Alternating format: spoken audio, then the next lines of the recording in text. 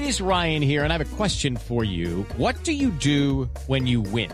Like, are you a fist pumper, a woohooer, a hand clapper, a high fiver? I kind of like the high five, but if you want to hone in on those winning moves, check out Chumba Casino. At ChumbaCasino.com, choose from hundreds of social casino-style games for your chance to redeem serious cash prizes. There are new game releases weekly, plus free daily bonuses. So don't wait. Start having the most fun ever at ChumbaCasino.com. No purchase necessary. VGW Group. Void where prohibited by law. See terms and conditions. 18+. Hello, it is Ryan, and we could all use an extra bright spot in our day, couldn't we? Just to make up for things like sitting in traffic, doing the dishes, counting your steps, you know, all the mundane stuff. That is why I'm such a big fan of Chumba Casino. Chumba Casino has all your favorite social casino-style games that you can play for free anytime, anywhere with daily bonuses. That should brighten your day a little. Actually, a lot. So sign up now at ChumbaCasino.com. That's ChumbaCasino.com. No purchase necessary. VGW Group. Void where prohibited by law. See terms and conditions. 18+.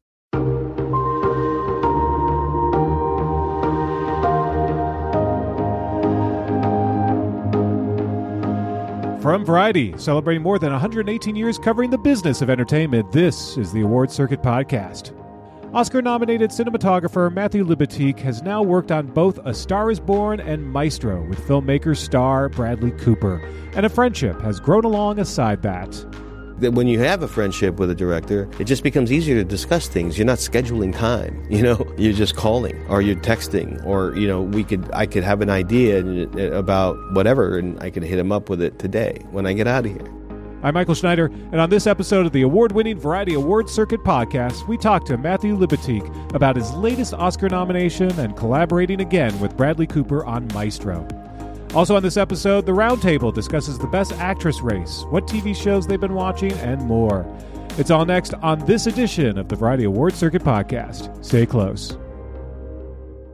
Hey everyone, it is Variety TV editor Michael Schneider, and look who I'm with. It's my banter buddies right here. Let's get shirts. Banter buddies. Banter buddies. BBs. Hello, Janelle Riley. Hey, good morning. Good morning or afternoon, or maybe it's 3 in the morning when someone's listening to this. Anytime. Jazz Tanke. Hello. Sporting a Lakers hat. Lakers Nation. Go Lakers. And Sea Dog, Clayton Davis. I don't have my Yankees hat on, but it's in my heart. By the way, I'm not following the sports ball of it all, but Wilbur's babysitter did send me a photo of him in, I guess, in a Niners jersey. And his dad was very upset. Why? Should he be a Chiefs fan? Or I don't know all the teams and the names and the mascots, but apparently this was a declaration of war. I imagine Janelle being like the episode of South Park when they say shooty hoops. What's that? That's what he calls the guy who doesn't know Shooty the name hoops? of the sport. He's like, I don't know, we're not going to play shooty hoops. That literally, now I know how my friends feel when I'm talking about movies. Because it's just like names, blah, blah, blah, and they just nod blankly. And So from what we've gathered now, Taylor can perform in Tokyo the night before the Super Bowl. I'm so glad people became mathematicians that fast. Hop on her private jet, get to Vegas, and it's still Saturday night. She has got plenty. She could still be well rested at the Super Bowl the next day. So wait, actually, did you see the extra stuff though? That everyone started buying tickets to Disneyland for the next day because the winning team usually goes to Disneyland after the Super Bowl. So they bought tickets to Disneyland thinking that Taylor's going to go to that. And I was like, guys, I promise you, if she's going to Disneyland, she will have a special tour. Yeah, and not walk among you. Yeah, she'll be hanging out at Club 33. She's not going to be standing in line in front of you at Space Mountain. I got a fast pass. Yeah. she'll be using the lightning lane. But that's right. They don't have fast pass anymore. No, it's lightning lanes. It's so much has changed. I still haven't been to Disneyland yet. Oh my God, it's just too weird for me. And I love Disney World, and I just know it's going to pale in comparison. Well, it's smaller. It's just, it's a we different don't have environment. Epcot Center with sodas from around the world. Magic Kingdom. Right? I've never been to Knott's Berry Farm. Believe it or Same. not. I've not either. I mean, I've lived here for 27 years, so you'd think at one point I would have. I went for one of those, not Halloween Horror Nights, but whatever Knott's shady equivalent is. And Not Shady Farm, I think is what it is. All I remember is the worst magician I've ever seen. And remember, I went through a magician phase, so I've seen a few. Should we do a field trip one day to record the podcast from Knott's Berry Farm. I'm really curious about this magician phase. Oh, yes. That you were dating magicians, or that you were a magician? I was pretty much, like the barfly at the Magic Castle, picking up magicians. Wow. I like how Janelle was just like, I know. remember, I went to my... so casual. If you about it. guys knew anything about my other life, I do happen to be an award-winning playwright. And one of my early plays was called Dark Magique. And it was all about, it was based on the idea, it was when The Prestige came out at the same time as The Illusionist. Yes. And it was like there were all these magician movies. So I started doing a weekly serialized late-night comedy at my theater company about the world's worst magician. And we had Ryan Gosling come in one time. He was a guest on it. Yeah, like all sorts. Jenna Fisher from The Office came. Jennifer Morrison. Like it ran for like 2 years and took up a big chunk of my life, all over this like throwaway joke that there were too many magician movies. And to bring it full circle, The Prestige was directed by Christopher Nolan, who's probably winning an Oscar this year, and The Illusionist starred Paul Giamatti. Oh, it all fun. comes full circle. Yes. And then poof, it just disappeared. And like that, it's gone. By the way, I love both those movies, and they're very different. And I've asked people involved with each movie, oh, have you seen, like I remember asking Nolan at the time, have you seen The Illusionist? He's like, no, specifically because when people ask me, I want to be able to say I haven't seen it. So they won't accuse me of like lifting from it. I wonder if he's seen it now. I was going to say. Yeah. Sure. Still doesn't have a cell phone, so.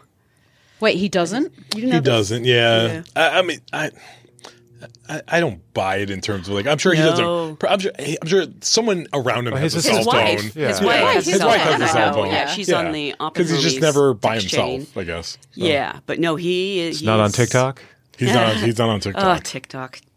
I'm sorry, I'm very distraught over. I tried to do a TikTok and I just don't know what I'm doing. There's about to be like 1 billion muted videos because of the music licensing deal that's about to expire that's as of right. February 1st. Universal If they don't come to a deal, that is, then a lot of stuff is going to be muted. How will people find music? How will people discover music if it's Only not on there's some TikTok? way. Well, it's just going to be all those viral videos that people did dances to. It's just going to be like them moving. Just Dancing to standing there nothing. Dancing to quietly. nothing. That's why I make all my own music. Exactly. That's why we're original Make artists. Mike the your musician. own kind of music. Yes, that's why I beatbox in all of my TikTok videos. Oh my God, you're so white. So can I, this question for the group, and I've just been assessing the lay of the land, and I'm sure you guys have all gotten your own calls to speak on the egregious, quote unquote, snub of Greta Gerwig and Best Director. Do you think it's having an adverse effect now?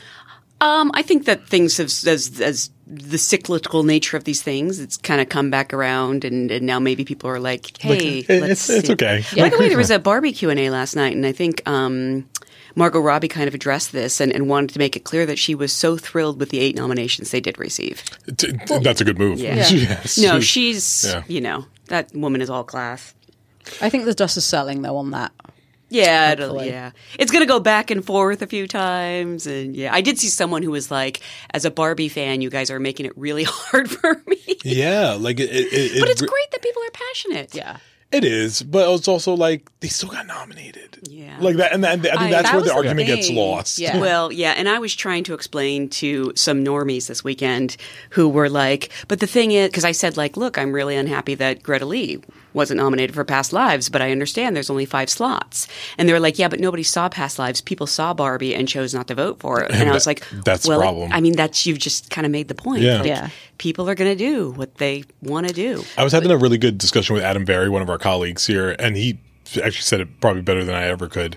This is a new generation of young people that are invested into the Oscars that haven't been invested before and don't understand how it works. Yeah. So I think they really thought, like, there's no way. This is their Dark Knight. Like, and I remember reading somewhere, people were saying that, like, oh, Nolan fans would have been upset if he got snubbed for Oppenheimer. And I was like, were you around for, like, Yep, that's Dark right. Knight, Inception? Like, Yep. that's all people talked about. This is only his second director nomination. I know. I I keep was like, stressing this is that. all they Yeah. talked about. Yeah. So I get it. Like, but it's that new generation that does, like, top 5 of anything's really hard to get. And how many of you were top 5 of your graduating class? Anyone? Well, I don't want to brag, but Were you really? no, I was busy off chasing magicians. okay. Of course, I didn't have time to study. I was top 5. Were you really? Yeah. I knew you were. Oh, I wonder if Were I'm you the white valedictorian? guy at the table. I was a You were salutatorian. I What is that, like second runner-up? He was first loser. I was, There you go. I was runner-up in life. Oh my I didn't know god. you were salutatorian. Yeah, I did a Do you remember speech at do you remember your graduation. Give a speech? speech as the salutatorian? Yeah, salutatorian is. It's on Do they YouTube. not? You No, could even our watch it. valedictorian didn't even give a speech. We had a competition to see who got to speak. What? Yeah. Oh, that's terrible. My school was messed up in so many. Also, there were people. Did you have the National Honor Society that Yeah. got to wear special robes? Yeah.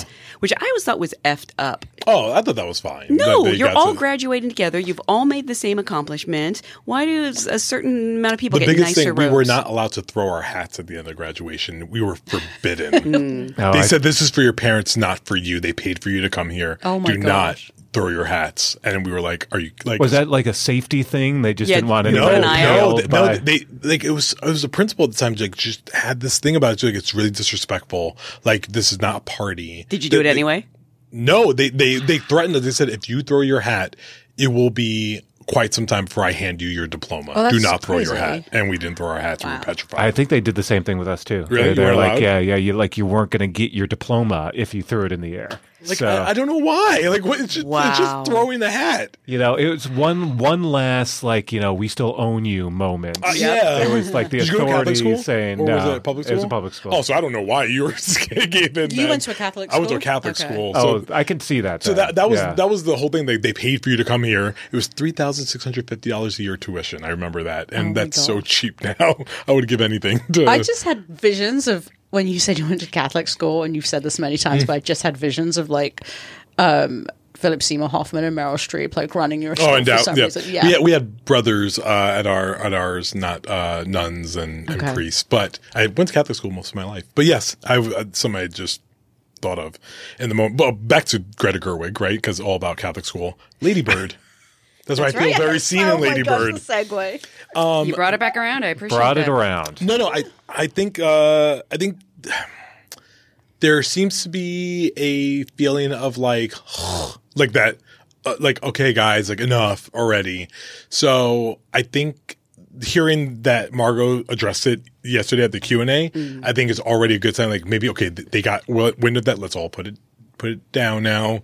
It's okay. It's 8 nominations. It's a miracle it got 8 nominations. My whole column this week, inspired by Janelle Riley here, is about, guys, you don't understand how it's a miracle it got 8 nominations. And I literally went through history. Yeah. Highest grossing film of the year, a comedy at that, and an actor turned director. Summer movie. They don't get that many nominations. And there you go. So it actually overperformed. It actually, I mean, it really did. If you really go back and you think about when Barbie came out, would anyone have predicted 8 Oscar Never. nominations, No. including Best It's Picture? the best showing of an actor turned director since Bradley Cooper of A Star Is Born, which also got 8 nominations, coincidentally.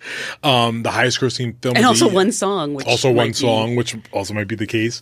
Highest grossing film, the last highest grossing film to get nominated for picture and director was Avatar, James Cameron in 2009. Wow, that's so long That's so ago. long. And then if you look for the comedy list, going through the top 100 comedies, highest grossing, picture and director, you have to go back to 1982, Tootsie, Sidney Pollack. That is love crazy. Tootsie. Yeah, it's such a good movie. I love Tootsie. You know, the other thing that you keep hearing people still complain about even now is, how come these films are nominated but the directors aren't? Because one has 10 and one has 5. math. Well, exactly. It's math. We were just having a discussion this Simple morning math. about But how so- much I hate math, But but so, it's math. so many people don't get the math. It's like, well, how was the movie directed by itself? Well, Like, there's 5 of them there that actually have that same story. Yeah. But also, and and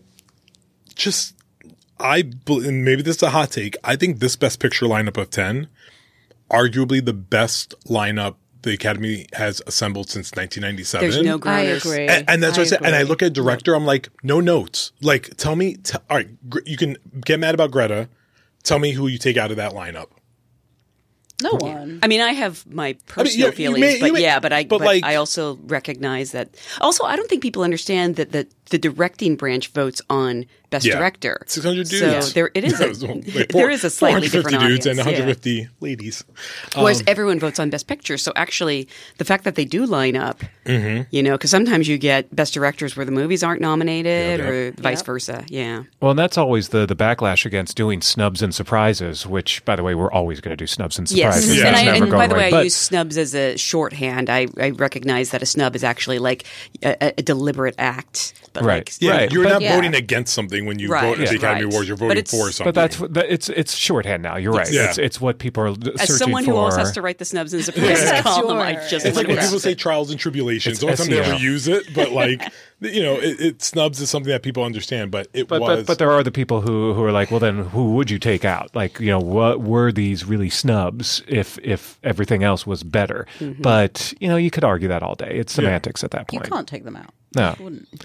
So maybe you do 20 nominations in every category. Stop. Here, Stop. Michael, I hate you, You right know. now. Well, I've That been is- pushing the 10 in the Emmys for a long Yes, time. and I think we are where we need to be. My fear is always that the Academy overreacts to something, and they think we need to expand to 6 or 10. And for director, and I'm going to say no. Don't do This it. is the way to do it. You're fine. We don't need to. It's not a good idea. If anyone's telling you, I know you're listening to this right now, Academy, don't do it. Keep it. I like straight 10. People were like, oh, then go back to 5. No, I like straight 10 also. I actually like 5, but I think, you know what's funny? I think we have 5. No way Barbie's top 5. Barbie definitely misses. And the BAFTA 5 would have been our 5. Anatomy, Holdovers, Killers, Poor Things, and Oppenheimer, a little film called Oppenheimer. The indie film. Yeah, I'm curious to see what the 5 would have been. That would have been the had we 5. just had 5. There was Glazer would have been the lone director for sure. a news hit I did fairly recently where I said, look, it may seem strange that, Greta Gerwig was overlooked in her category, but there's 5 director slots and 10 best picture slots. And someone did a voiceover saying that I said the answer was to expand best director to 10. And I was like, anyone who knows me knows that that's not what I immediately did. Right. false. So I have a question then. I think you said it the other day on a news hit that you did. What happens with Best Actor and Paul Giamatti and Cillian Murphy? Well, I think the big categories are up because someone was telling me this today, and I don't like putting it out in the ether that we know something, but I feel like we know. There's such a feeling, maybe not since Slumdog Millionaire, that we know picture and director and who the winners are in that category. So it's kind of like Not since La La Land have we been so sure. but even La La Land was still there were still some questions because people saw. I didn't think it was I thought La La Land was going to win, but I didn't think it was a runaway. So the fact that it upset was not that surprising. Well, it won for about, a minute or two. For 25 seconds. I'll tell you where I felt that shift at the Spirit Awards. Because I remember I was still with Awards Daily, and I messaged Sasha Stone. And We can bleep out the name of the other site, right? As long as we can shit all over them. But I was like, I think Moonlight is going to win Best Picture. That was the shift. There were some people who saw that, and this is the big difference between La La Land and this, and why I don't think anything can beat Oppenheimer. We all knew what number 2 was the year of La La Land. Yes. No one can agree on what number 2 is, and my rule has always been: if we can't agree on what number 2 is, then there is no number 2. It's just number 1. What is your number 2 right now? I think it's Anatomy. Right now, I say Poor Things, and I think you're right. but I think, but by the way, you told me Anatomy because I'm like, Anatomy's probably going to win, maybe an Oscar or 2. Screenplay? I think it might win screenplay. And I think Sandra is a dark horse to come up the middle. That's what a lot of people are saying. Watch out for BAFTA. I think BAFTA could. This actress race is a little more fluid than I think people think. I have said, depending on what happens at SAG, if Lily wins SAG, whatever happens at BAFTA makes it a race, I think, no matter what. I think if Lily wins SAG and Sandra wins BAFTA, that's just going to tell me it's not Emma. Right. It's interesting. I don't know. I hear from a lot of SAG voters, boy, they really love Emma Stone, but they also like Lily. So I'm very curious to see how that plays out. SAG loves to.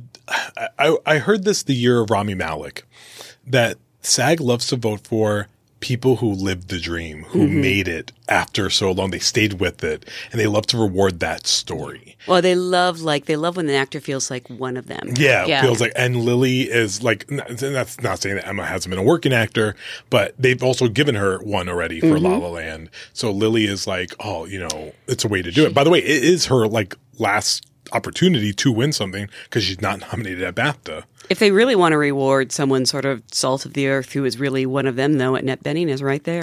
So I was talking about that with someone also, that SAG is king of doing.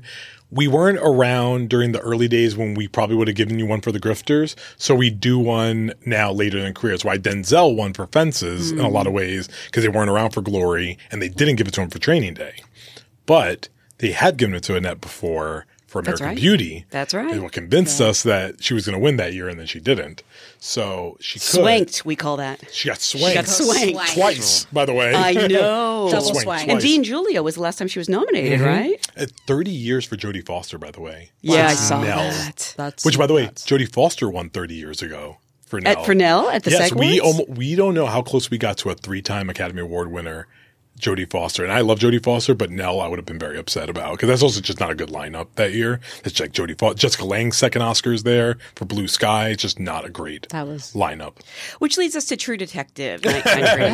It's a TV show. By the way, Corpsicles. Love those corpsicles. I just started the first episode. Jessica is 2 episodes ahead of me, and she is having trouble with it right now for some reason. She's like, it's not like getting me, like I'm not staying invested. So I was like, give it a minute. Does it start slow for anyone else, or like was it like right away? You guys knew. I was pretty hooked. You were hooked from the beginning. Yeah. Yeah. I was actually no. I think I was hooked from the opening of episode 2. Oh. Yes. Yeah. And then I was like, oh boy. And then anything that was thrown at Disturbing. me, I was like, Yeah, see, episode 1, I was like, I like it. I like it so far. I mean, it's just interesting that Jessica's like, I'm not as much into this as I thought I would be. No, I can see that though, because I mean, it is disturbing. It is slow at times, and it gets.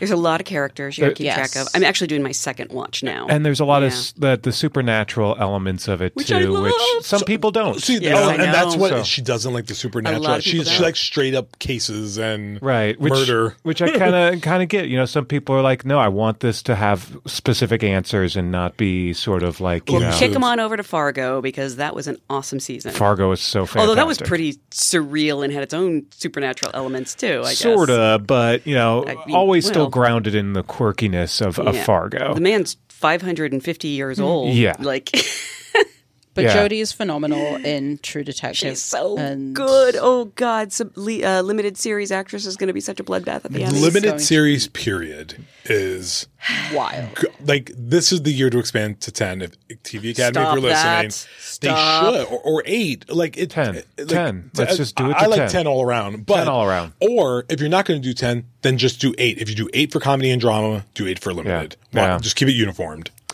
So I want to go back real quick to Emma Stone again. Yeah. Because I have never seen. What are you showing each Sorry, other? it's an article just broke about Margot Robbie talking about how, like, don't be sad. Oh, don't be because sad. they're- Yeah. Don't Yeah. be sad. Just be happy that it happened. But you heard it here second because by the time this comes out, They would have heard it here first. she said there's no way to feel sad when you know you're this blessed. But so Emma Stone was just on Stephen Colbert, and he gave her a Jeopardy quiz. Yes! So the long tail of your interview with her. I have said publicly, and I'll say it again. I swear to God, if she gets on Jeopardy, I better be invited You to better the be. taping. Yeah. I just want to be there. I'm not asking for any mention. I just need to be there. At least she should mention. By the way, if she wins the Oscar, she should thank Variety's Award Circuit podcast. for that Jeopardy thing. Yeah, because that's really like she's really like riding that wave right now. Did she know the Jeopardy question, by the way? Did she get it right? I didn't finish watching. the clip. okay. Oh my God, Michael! Why would you bring up that story? And I have deliver- very Selective. short attention span. I was like, okay, Jeopardy. Oh, I there you go. see them sitting there. Good enough for me. Click. Yeah. Why would Oh, this is interesting. I'll bring this up on the podcast, but let's not see how it turns out. Yeah. Click. I took the Jeopardy quiz once, by the way, and I also did not hear because you'd never know how you did. But those things are hard. No. And They're by the so way, hard. Celebrity Jeopardy recently is not the Celebrity Jeopardy of my day where it was like, what color is this? Of my day when Like- Janelle's getting constant calls to be on it. No. I mean, like when we would make No, fun I of know, how yeah. stupid the Janelle was questions on are. Magician Jeopardy. Hey, I would ace the magician category. Would you? Oh, I think Do I you know would. tricks yourself? I do, a little bit. Okay. Yeah. Do you? I know like 2 or 3 card tricks. Haven't you noticed I'm disappearing? Exactly. Actually, fun fact, true story. The guy that Jessica was with before me was also a magician. I did know that. Yeah, I remember we because talked we made about fun this. of this, Yes. yes. No, well, when I I'll was never let doing her the forget play, it. I had to come up with a magic trick every week for the characters to do. And sometimes I would just straight out cheat. Like, I'd get a deck of cards that was like all 2 of hearts. So like when an audience member picked it, and then she'd like tear open her shirt and there was a 2 of hearts on it. So I did like really cheap tricks I that way. can't But there were believe a few things. You and Jessica are people. Like, that survived these Hard to believe dark I'm days. single, right?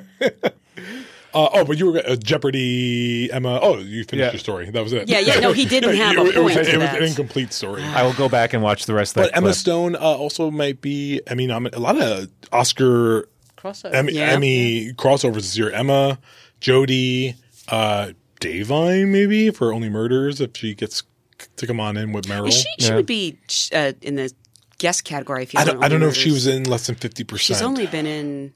That's one where you'd have to almost take a stopwatch and Yeah. see. Please tell me because they the- changed the rule. The Pickwick Yeah. Triplets is eligible for Best Song. Has to be, right? I think so, right? Yeah. God, that thing is such an Well, I guess earworm. it has to be submissions, right? You know It gets when to you're not be submit. expecting, I don't know why I wasn't expecting, but I was at the Emmy party and I was talking to a friend of mine and Steve Martin and Martin Short just walked up to us because they know my friend. And I was like, oh, I wasn't prepared to see these 2 men and I have nothing to say to them. And all I could think of was, I think I just blurted out, Pickwick Triplets! Because I sing that song all the time. It's such an earworm. Yeah. And then I reminded Steve Martin of the time he did a Q&A with us on Zoom and he showed up holding a banjo, but then he refused to play the banjo. And I'm like, that is just Chekhov's held it? banjo. You can't show up with a Right. banjo and not play it. What was his reason? He was like, oh, it doesn't work over Zoom. And I was like, but you showed up. You came on camera With holding a a banjo. banjo. You owed Play us. it. It's like he Play was it. taking it pause. He was just like Yes. practicing the banjo and then quick did a Zoom interview. Pardon me. Yeah. You caught me in the middle of Oh, practice. hello. That's totally what it was. Yeah. And then I also remember he kept complaining that he didn't hear people laughing. And Martin Short was just roasting him constantly. He's like, there's a reason for that, Steve. They're so funny. Yeah. No, so great love them. together. I'm looking forward to this TV season though ahead. I mean, there's going to be it's a lot of question marks, and that Abbott trailer, by the way, exclusive So good. revealed by Mike Schneider. That I did watch all the way the- through because it was so good. See, that held my attention. You watched the first episode? You saw the No, trailer? the trailer. Okay, I was like, you saw an episode? No. Jeremy No, Allen Black. Jeremy is Allen all Black. over every. There's a joke in the yes. trailer where Janelle James calls Tyler James Jeremy Allen Yeah, Black. because Tyler's got guns. Yeah, He's and got it's guns. fantastic. Yeah. This season. I'm in love with Mr. Johnson. Oh, can I tell I've been dying to tell this story. I was going to write about it and then I ended up not, so I could just tell it to you now. I witnessed at the Critics' Choice Awards, I was sitting with Leonardo DiCaprio, and behind our table was Abbott Elementary. And I witnessed Janelle James walk up to our table and go to Leonardo DiCaprio and say, you need to come on our show. And he laughed. He went, no, I'm serious. Come do TV for a little while. It's fun. And then Lisa and Walter follows up and goes, he should do it. He'd make a great nephew. He looks Italian. He can play my nephew. And I was witnessing it. I was waiting for him to say, okay, call. Like, he doesn't say, he just laughed and never said anything. But I'm putting that out there now. Leo needs to do Abbott Elementary. Oh my God. I that needs to suspect happen. that happens to Leo 20 times a day, where someone comes Yeah, up. this but not needs the to best happen. comedy on television. And the best comedy, I'm really Yes. emphasizing comedy. Well, he's waiting for the Growing Pains reboot, Ah. right? He That's a deep hasn't cut. done TV since Growing Growing Pains, Pains. right? He only did one TV I show. think so, right? No, he made a little cameo on Saturday Night Live when Jonah Hill hosted. And that's Oh, the yeah. next- He's never hosted SNL, which is No. funny. He has not. Paul Giamatti hasn't hosted in 20 years since. Yeah, I was thinking about Sideways. that the other day because I remember when he hosted, and yeah. This week is IO. It's going to be awesome. Yeah. IO's going to be great. Yeah. Hopefully. Yeah.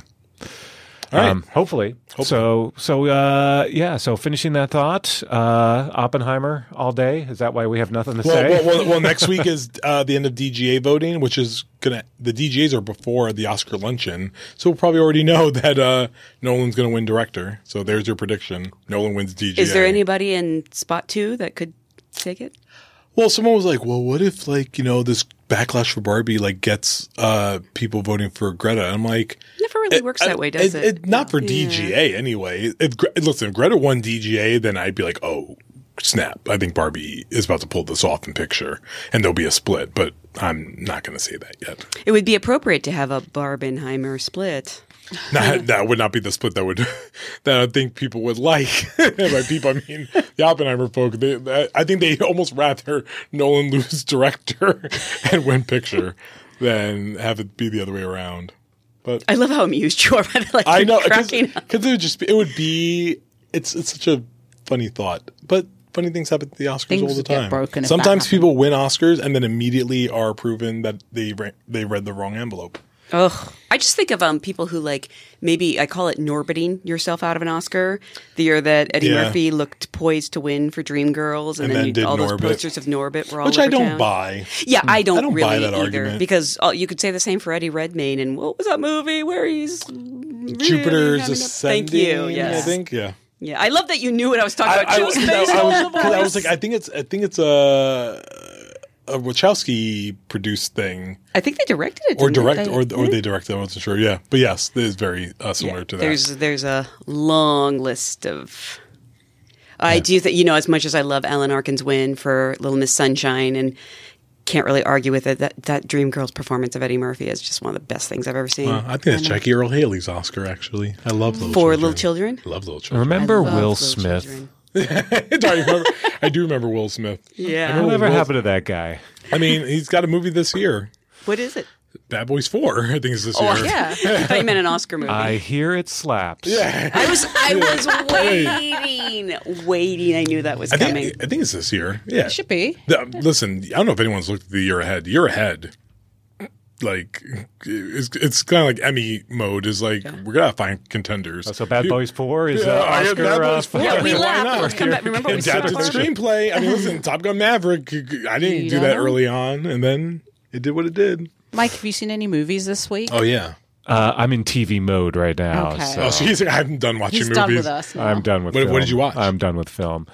I went back and I finally watched Telemarketers, the doc series. Oh. That was really interesting. Because I did a panel this week with the HBO folks down at Real Screen in New Orleans. And so really enjoyed it. Really fantastic. I watched American Nightmare finally. Oh my God. Oof. Oh, and I'm really excited to watch this We Are the World doc that just came out on Netflix. Yes. Oh, yeah. Yeah. Like that's literally, I think, my viewing tonight because I'm so excited for that, and I hear it's so good. So there you go. Picks to click and Oppenheimer. Bye, everyone. Bye.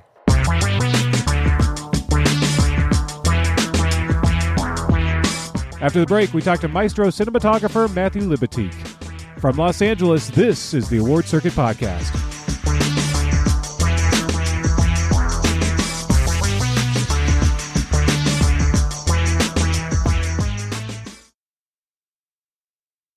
And we're back. It's the Variety Award Circuit Podcast, and I'm Michael Schneider.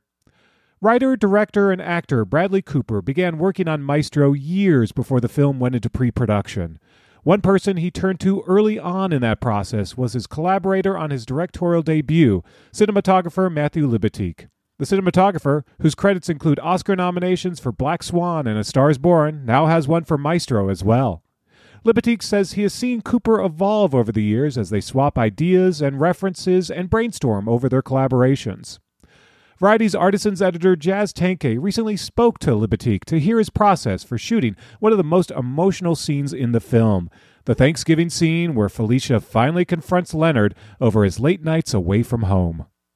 Well, the scene that at Thanksgiving was one of the sort of most emotional scenes in the film. It really culminates, or not culminates, but it sort of is the punctuation to a life lived between the two of them.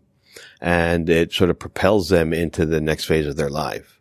So, what happens previous is a whole lot of stuff to get to a point where they sort of have at it with each other at that point. And they're going to town on each other. I mean, she's insulting him. He's insulting her.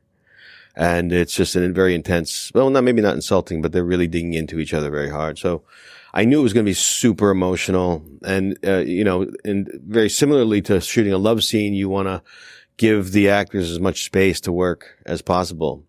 So I guess I have the same lighting concept for love and hate. I guess you could say that. But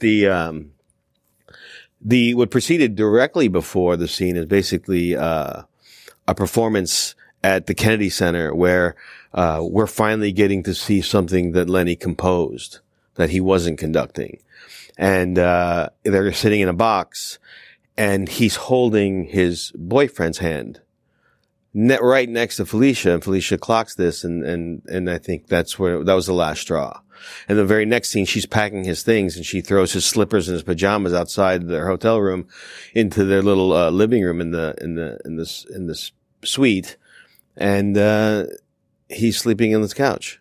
And then the next time we see them together, it's Thanksgiving, and he's late.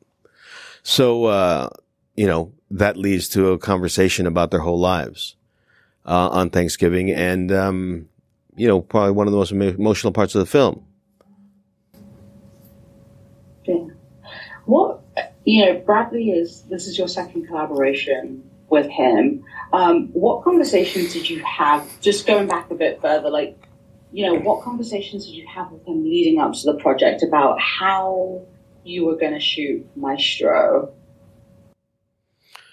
We started so early. I mean, the minute he told me about it, he was excited about jumping into lensing. He wanted to get technical. He wanted to learn more about focal lengths, optics. He wanted to test with me.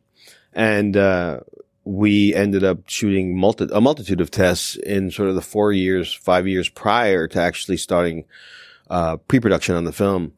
Mainly because what Bradley really wanted to do was sort of crack the code on the makeup, how he was going to physically transform into Lenny.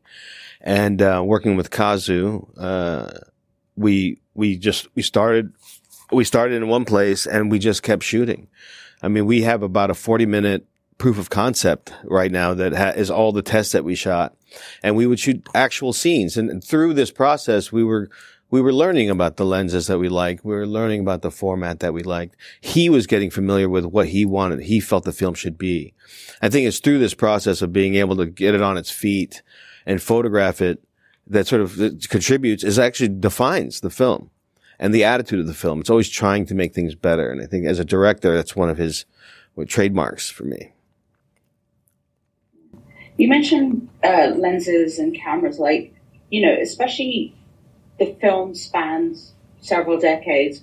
For this particular sequence, what camera and lenses did you feel, even the film stock and aspect ratio, did you want to use in capturing this important emotional moment?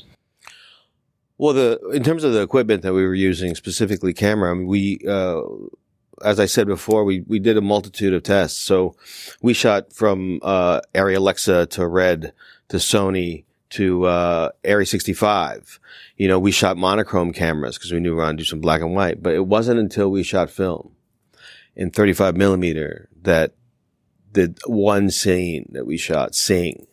And it it just blew everything else out of the water in terms of the aesthetic of what we were trying to achieve. So Bradley really responded to it. I really responded to it. We shot some black and white, with at the time it was, a Panavision Millennium XL2, which is what we used on the film, with, Mark II lenses, which came from Panavision. And we shot with, 5222, which is Kodak's only black and white stock. So that ended up becoming the thing we were going to do for a third of the movie. And then we knew we were going to go to color. We fell in love with the aspect ratio. So we kept it in 1:3:3 sort of.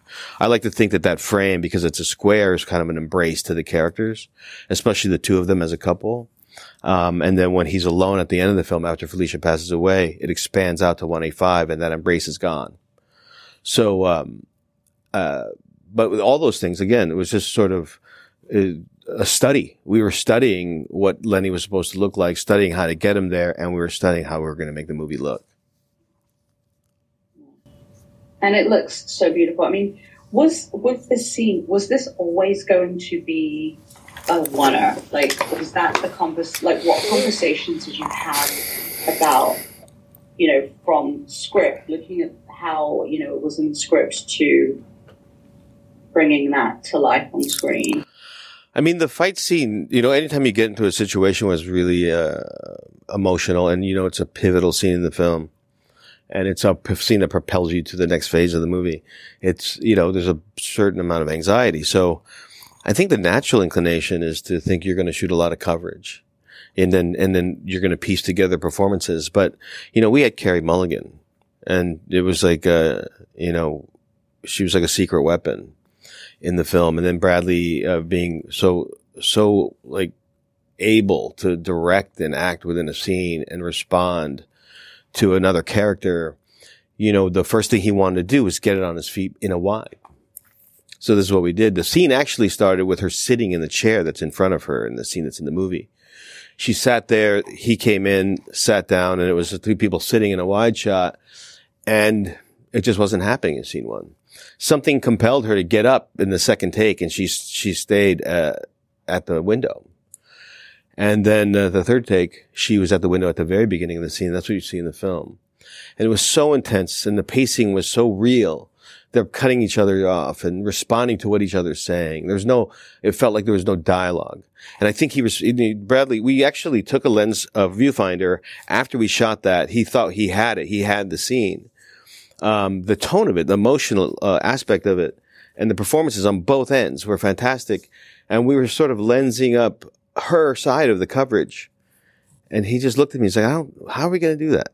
How are we going to cut in their performance? So the single shot aspect was born out of the greatness of their performances. It wasn't planned. Yeah, that's so amazing. And also, what I love about it is, when we're watching it, you've got the incredible set by Kevin Thompson. You've got the incredible costumes by, Mark Bridges. Talk about, the framing of, working with those two departments and those incredible department heads, and those conversations you had about what the color,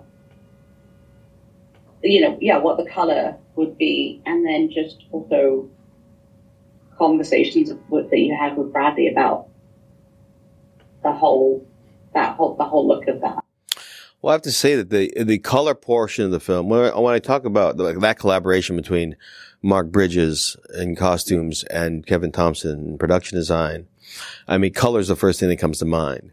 We knew what period it was going to be, and they had to make choices of what people, Mark had to make choices on what people wore, what the characters wore, and Kevin had to make choices on things that were in the set and things that were personal to make things lived in, and as well as but he was replicating spaces that we have to imagine existed in that time. So he was sort of beholden to reality. But the one thing I have to say about the two of them, and something that we really worked on together, was the color. When I was presented the palette, I don't think that the color photography would be as successful if it wasn't for the choices made by both of them in terms of finding hues, actual saturations and colors that spoke to the time period. I get credit for the photography, but it really was the color that was placed before me. So, I'm just grateful to have that experience working with both of them. Yeah.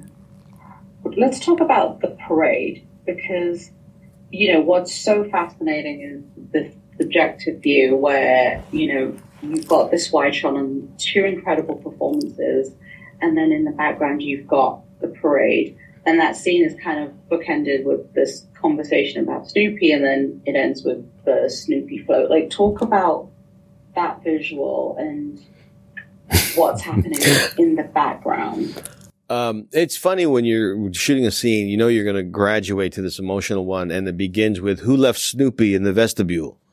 The whole thing begins that way, and it's his day. It was inspired by Bradley, and I saw this photograph by Elliot Erwitt. It was taken in a Dakota apartment in the Dakota building, which is where they lived.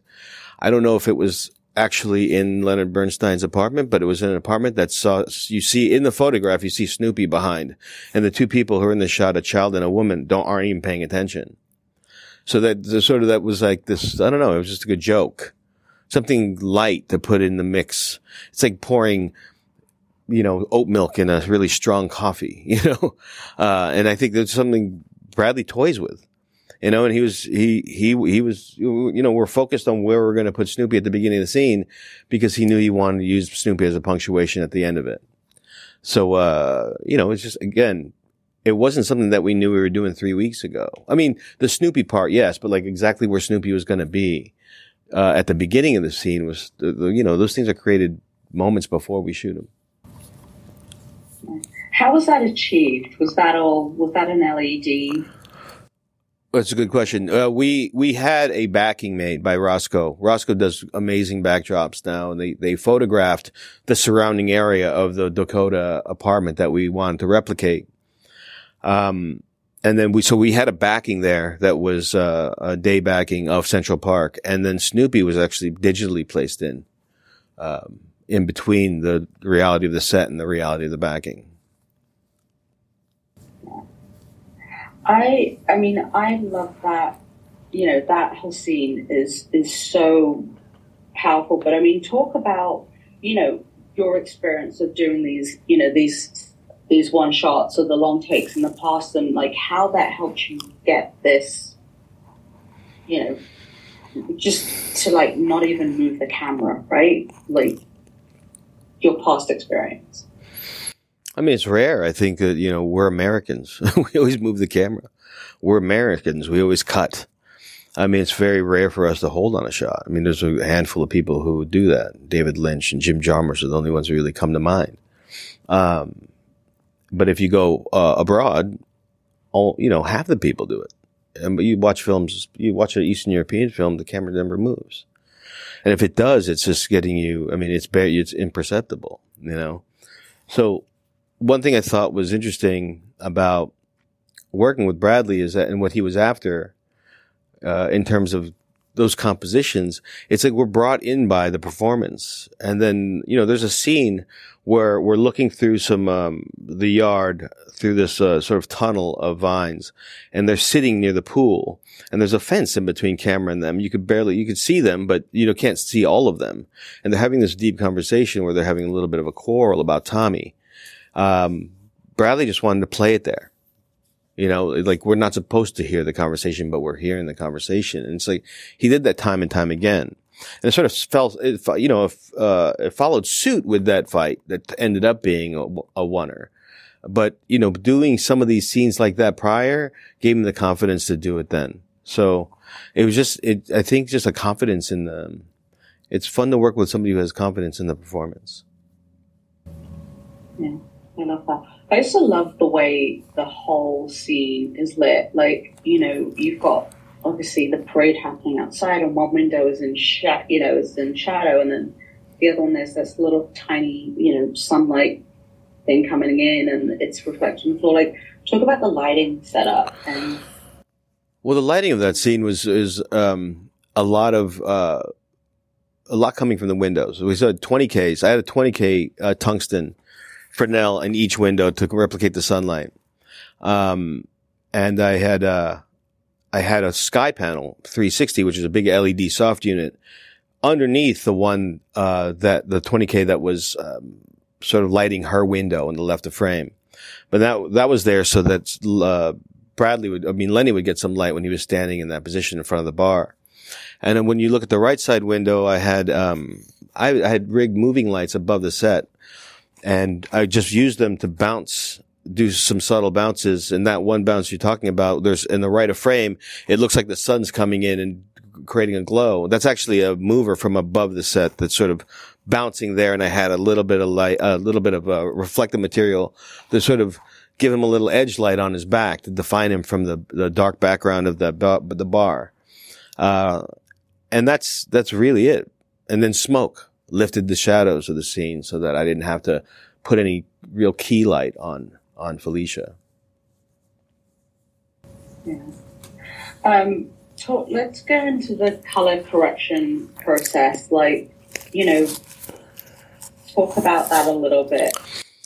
I mean, the color correction process with Bradley and I is very, it's pretty streamlined because we don't do a whole lot, but, match and work on, the matching from cut to cut, scene to scene.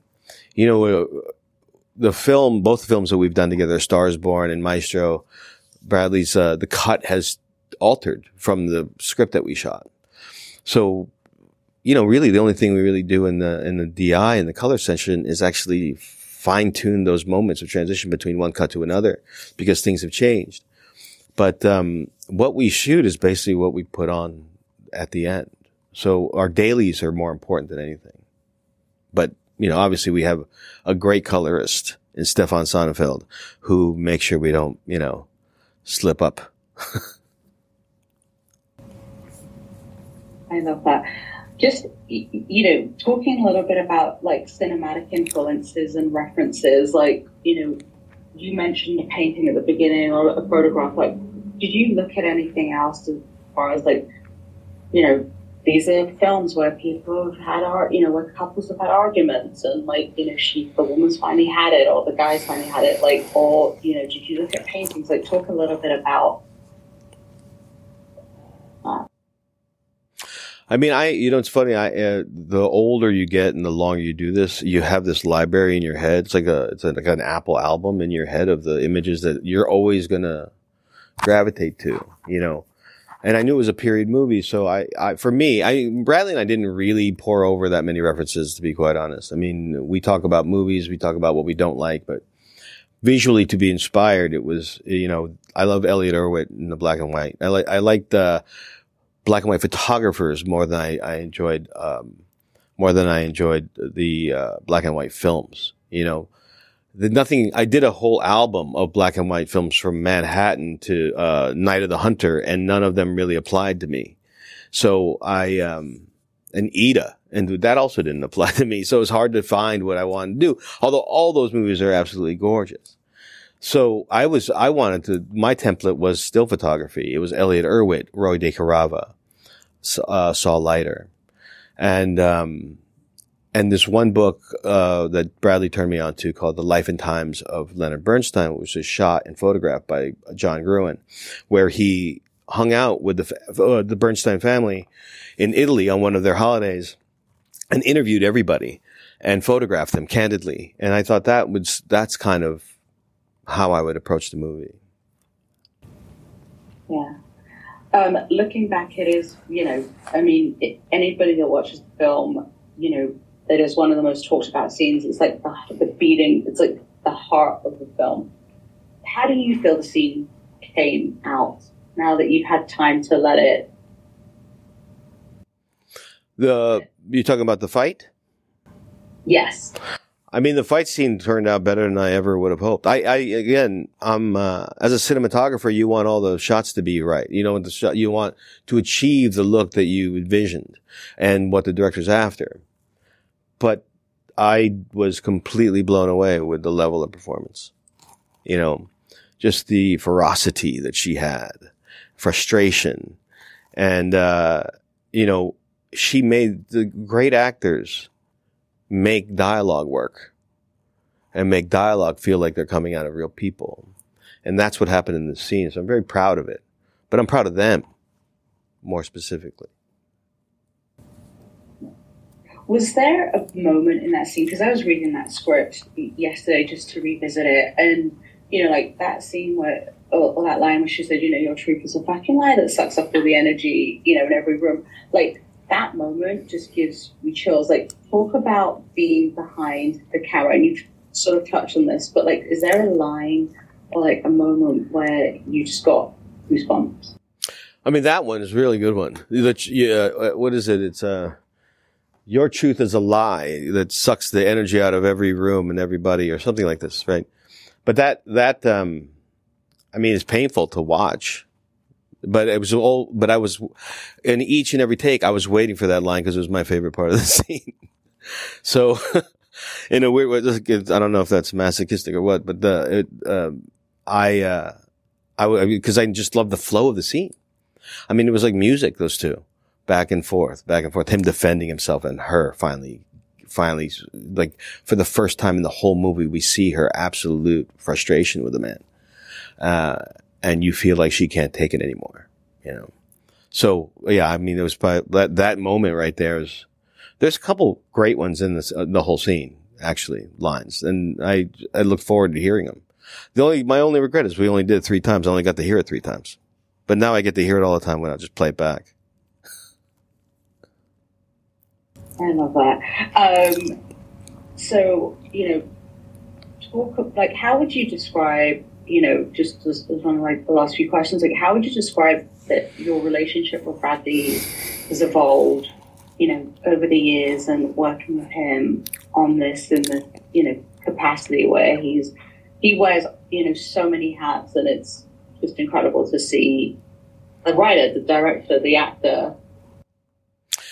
I mean, the first time we worked together was, the first time you work with somebody. When I first worked with Bradley, it was just, I'm the DP, he's the director. We're getting to know each other, and we hit it off right away. And it was a pretty smooth transition into collaboration. Because of the amount of time between A Star Is Born and Maestro and the time that we had together to work and talk about it and test, we got closer. And so even more trust was built between us as people and within our positions as well. And, I think that, you start to gravitate towards friendship if you do more than one film with somebody, and especially when you're able to accomplish something that is successful and that you're proud of, that friendship gets even more, fortified. So I think that, that when you have a friendship with a director, it just becomes easier to discuss things. You're not scheduling time, you're just calling or you're texting or, I could have an idea about whatever and I could hit him up with it today when I get out of here. And sometimes I'll see a text from him saying, this would be a good idea for this. And that's what happens that's the benefit of working with somebody multiple times. So I think that's why, and he's involved. I have to evolve because I think a cinematographer has to embody the personality of the director to some degree. And as a director evolves, the cinematographer must adapt as well. So there's that aspect of it. That's Oscar nominee Matthew Libatique, the cinematographer behind Maestro, now streaming on Netflix.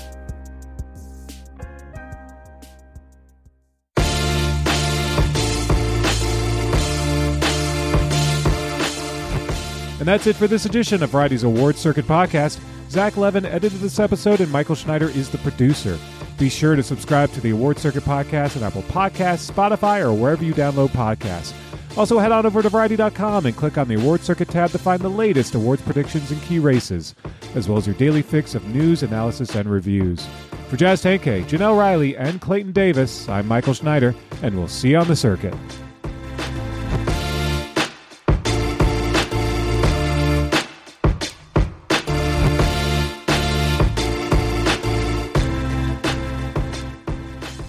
Hello, it is Ryan, and we could all use an extra bright spot in our day, couldn't we? Just to make up for things like sitting in traffic, doing the dishes, counting your steps, all the mundane stuff. That is why I'm such a big fan of Chumba Casino. Chumba Casino has all your favorite social casino-style games that you can play for free anytime, anywhere with daily bonuses. That should brighten your day a little. Actually, a lot. So sign up now at ChumbaCasino.com. That's ChumbaCasino.com. No purchase necessary. VGW Group. Void where prohibited by law. See terms and conditions. 18+. It is Ryan here, and I have a question for you. What do you do when you win? Are you a fist pumper, a woohooer, a hand clapper, a high fiver? I kind of like the high five, but if you want to hone in on those winning moves, check out Chumba Casino. At ChumbaCasino.com, choose from hundreds of social casino-style games for your chance to redeem serious cash prizes. There are new game releases weekly, plus free daily bonuses, so don't wait. Start having the most fun ever at ChumbaCasino.com. No purchase necessary. VGW Group. Void where prohibited by law. See terms and conditions. 18+.